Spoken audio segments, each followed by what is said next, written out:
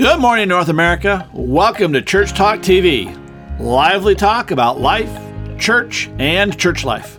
I'm your co-host, Dr. Bill 𝙑𝙞𝙤𝙤, and I'm joined, as usual, by my co-host, Dr. Kris 𝙑𝙑𝙤𝙤, and we're broadcasting from our studio in Columbia, Missouri, the heartland of America.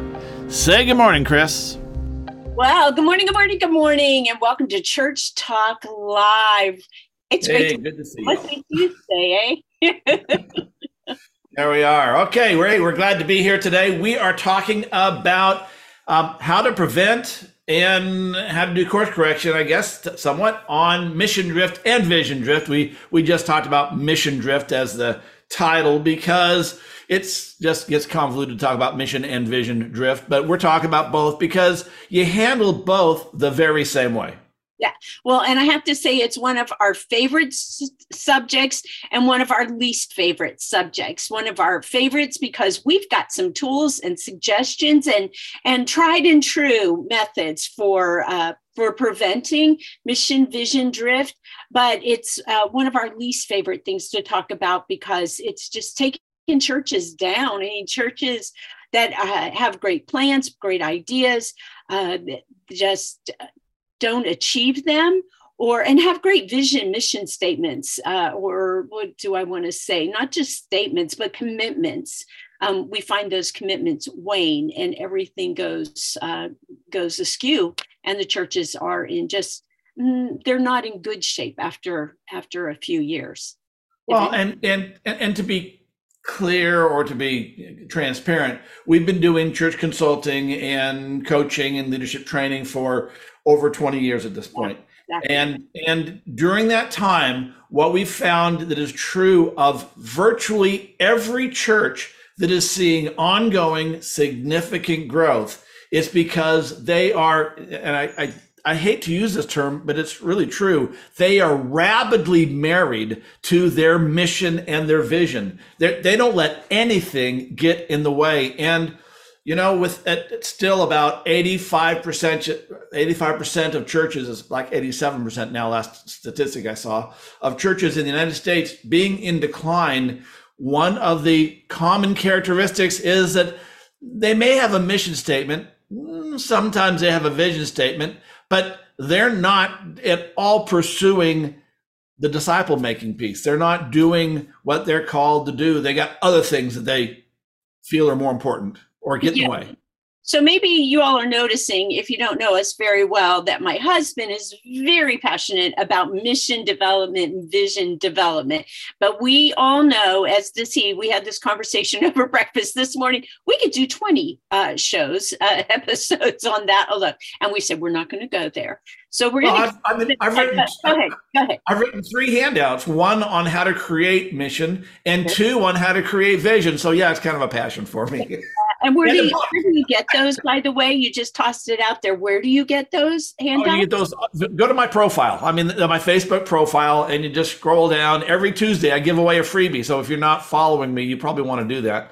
Every Tuesday, there's a freebie. And then if you're a pastor, we want you in the growing church Facebook group. Just ask me if you're a pastor. We will get you in there. We put tools in there every week for you to download. So real quick, one of the things that, and I'll come right back to you, Kris, obviously. Okay, I'm timing you. I am so timing you to see.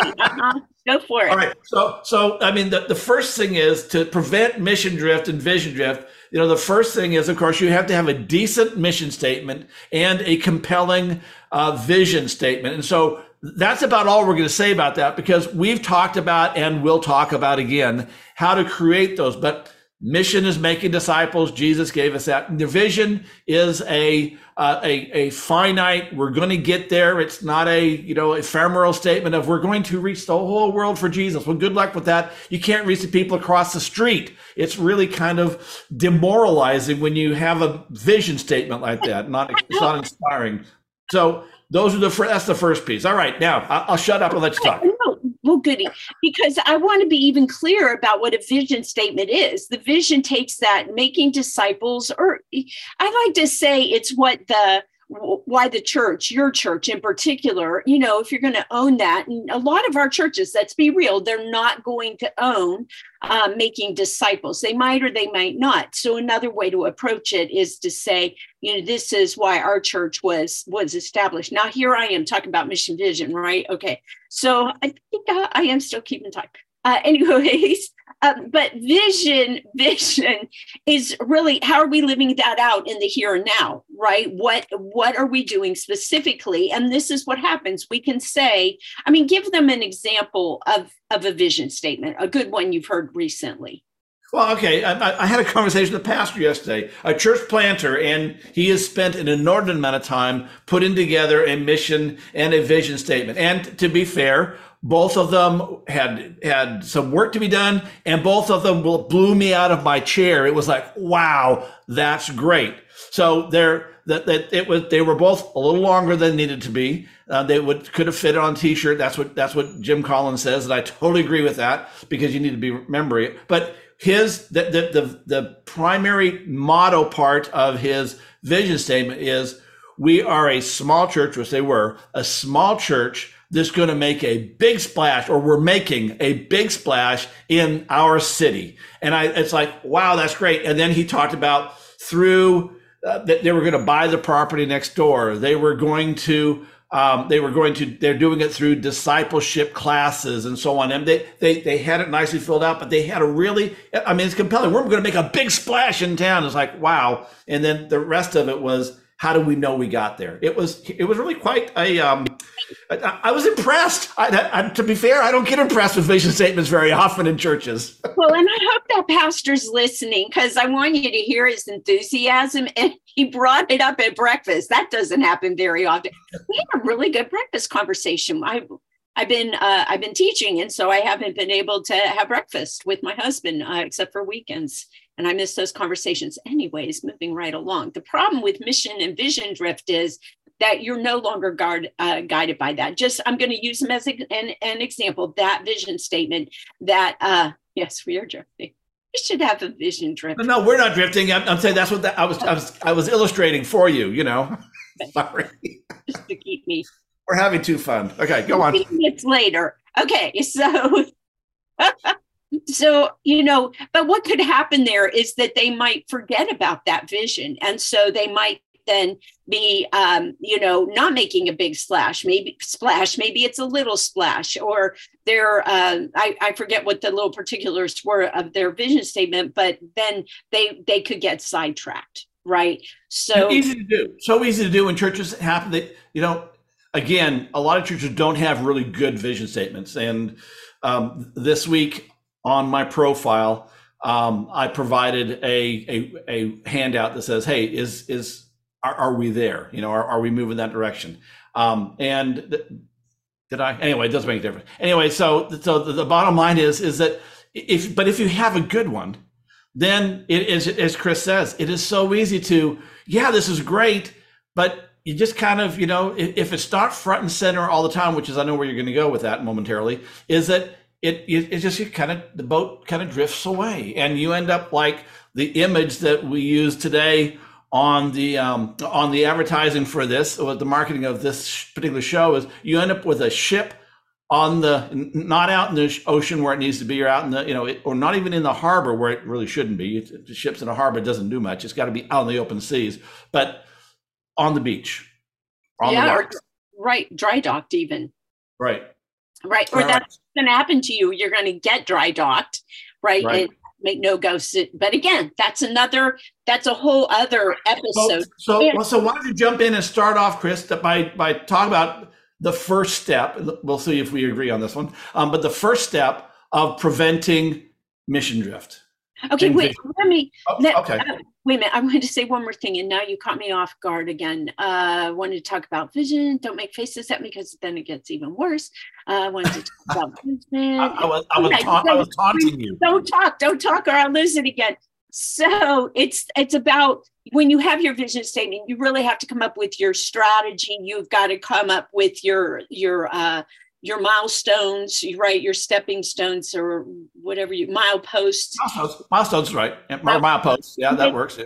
Tactics, and those take 3 different kind of people. So we really do need to do 3 or 4 episodes on that. And I think do we have a series? We've got a video series, I think, that goes over that. And if not, way back. We'll just redo it because it needs to be redone. So coming up, we will schedule an episode on vision creation, mission creation, and then strategies, tactics, and logistics, those are 3 parts of how you get to where you need to go. And if you don't have all of those in place, not only will you drift, you won't go anywhere. You'll be in dry dock because you'll spend all your time going, what are we doing? Right. So you've got to be measuring all that. But on top of that, it would seem to me that every year, part of our analysis and our evaluation of the year, that's just been, and how often does that happen? Never. But I mean, how often do we stop and set aside, or pastors set aside, churches set aside and say, where are we on fulfilling our vision? Because a vision it's to be lived out, right? But it's a place to be, so that a place to go. It's and there's an end.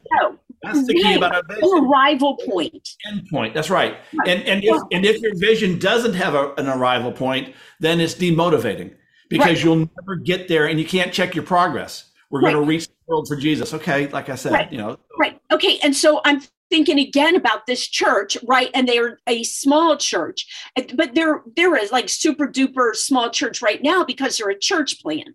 So that vision is currently to become a small church. And from being, when they reach that, then the next part will be to be a medium church or a large church or whatever it is. But I'm just trying to demonstrate how that vision, but so, saying how close, how far, and how are we getting there? And the problem, this is what we're talking about, is we drift from that place, right? We've gone over here. So one of the first things that we have to do is get clear about what, I'm just going to talk vision right now, is get clear about what that is and keep it front and center before ourselves and before the congregation. That means every single week for the congregation and every single day for us. And every conversation we have with people in the church, with people in the community, every message we preach, every class that we teach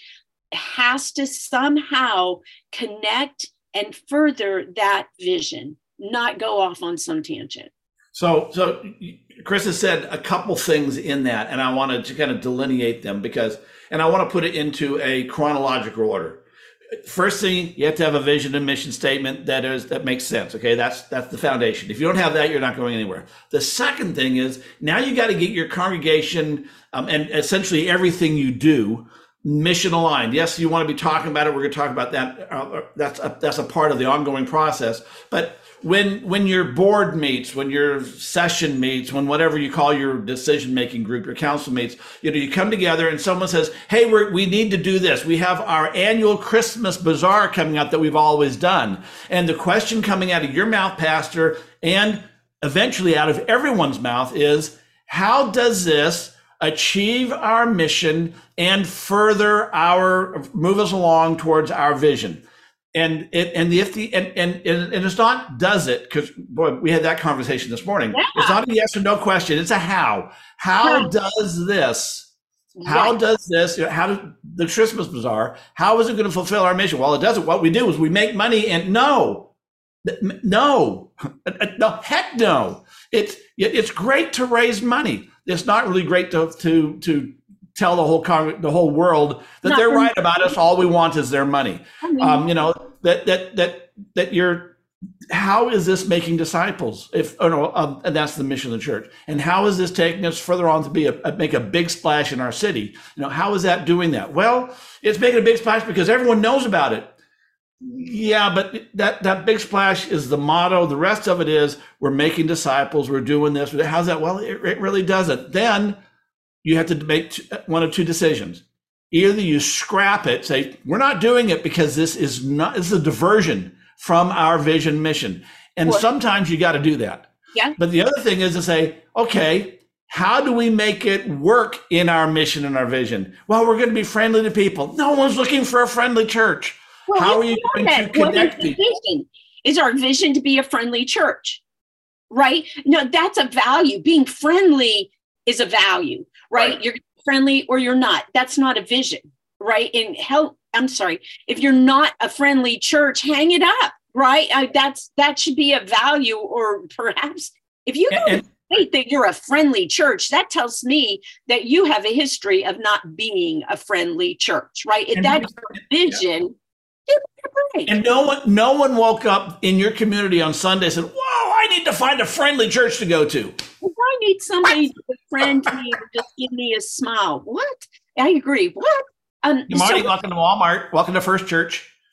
That's not friendly. I mean, that's friendly, but that's all it is. And no one's looking for that. They expect that. Anyway, coming back, we've got our own distraction. Walmart, you want to use Walmart as an example. I aspire to be a Walmart greeter. I really, really do. And I feel like sometimes I am the Walmart greeter because I go in and greet the Walmart greeters and particularly the ones who are like not wanting to be there. And isn't that like that at the church? I go to churches, right? When I consult with churches and I do secret shopping, often I'm the one that goes and seeks out people or will look for the visitors because nobody else is, right? Is that a squirrel I see sitting next to you?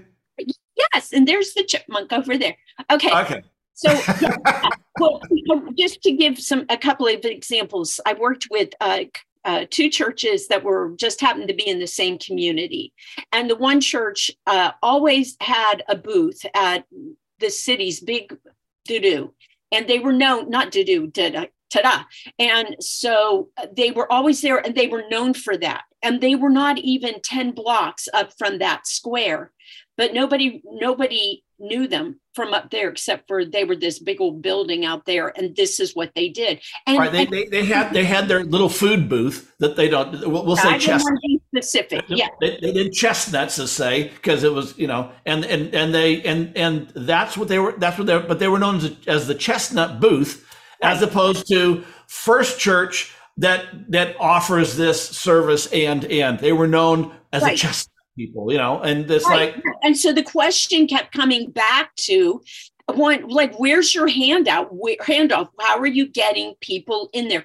Just this morning, I saw this piece, I know, on Good Morning America, and it's about this young guy, 23, who had leukemia or cancer when he was 23. And when he was 12, now he's 23, and he has a food truck a food bus, or I think it's called a bus-restaurant, because he's running like a restaurant outside in the summer out of this bus, and he gives away slices of pizza, and you can help buy, you can buy pizza from them and everything else, and he's right there at a Ronald McDonald House. And so people know him, not because he's friendly, not because he sells pizza, but because he gives away slices of pizza. So, you kind of think, what if you were down there giving away things rather than charging for them? What are we doing? How is that? And they have a great mission statement. It's just they're not aligned, at least that when I was working with them 3 years ago. Then you have this other church that was there that I was working with. They had their vision. And in fact, I asked them, where's your vision statement? And they were like, I don't know, we've got one somewhere. And they found it in a drawer, that's not uncommon, found it in the drawer, dragged it out and said, we don't, this. So they redid their vision statement and they started with two things I love. They had pieces of paper around their church or around their fellowship hall, and the people were supposed to write on one, what kind of skills they had. And another one was, what kind of resources do you have? And I don't remember all that. So, but people were saying, this is what I have and what I can bring forward. And then they had everything that they had done, especially those things that were important to them, like they did every year. And there was some kind of a food fundraiser. And that question came back for them. How is this fulfilling our mission and our vision? And it's not. And that question, what can we do? And they were able then to morph it and make it into something that made a difference. All right. So I'm going to interrupt because we're going to run out of time, and you're talking about how to develop again. So so two things that we've got so far. Number one is you have to start with a foundation of a compelling vision and a good mission. The second thing, of course, is to now we get everything aligned. Every new thing is where we start. Someone brings something, we want to do this, or we look at the events on the calendar. But eventually, you want to be asked that of every single thing you do, from your worship service. How is this song going to help us with our mission and vision? How is this sermon going to help us with our mission and vision?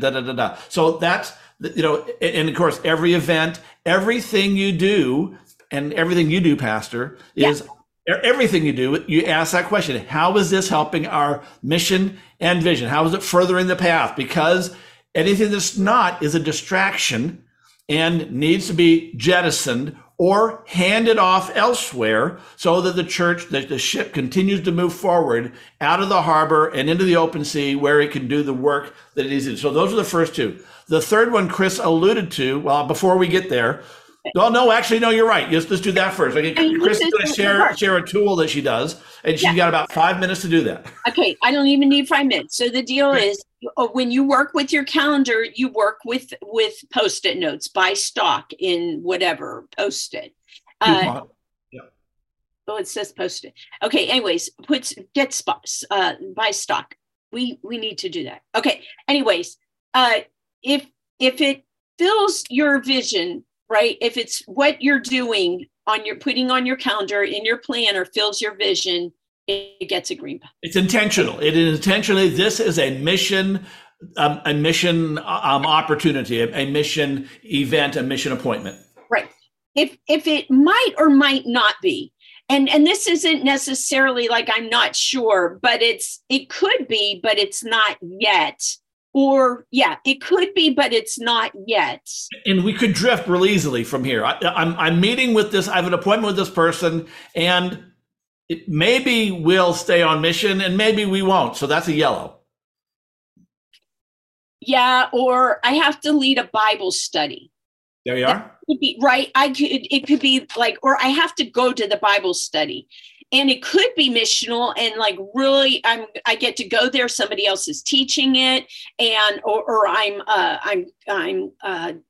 apprenticing somebody who can lead it, and so that could be green. But am I going to apprentice? Is it really going to? If I am going to apprentice, there's that yes. When am I going to apprentice? Anyways, that's a yellow. You're trying to get your yellows to a green. Get them off your calendar, and then you get red. And red is not mission, not part of the mission, not part of the vision. And, I've used this for, 15, 20 years.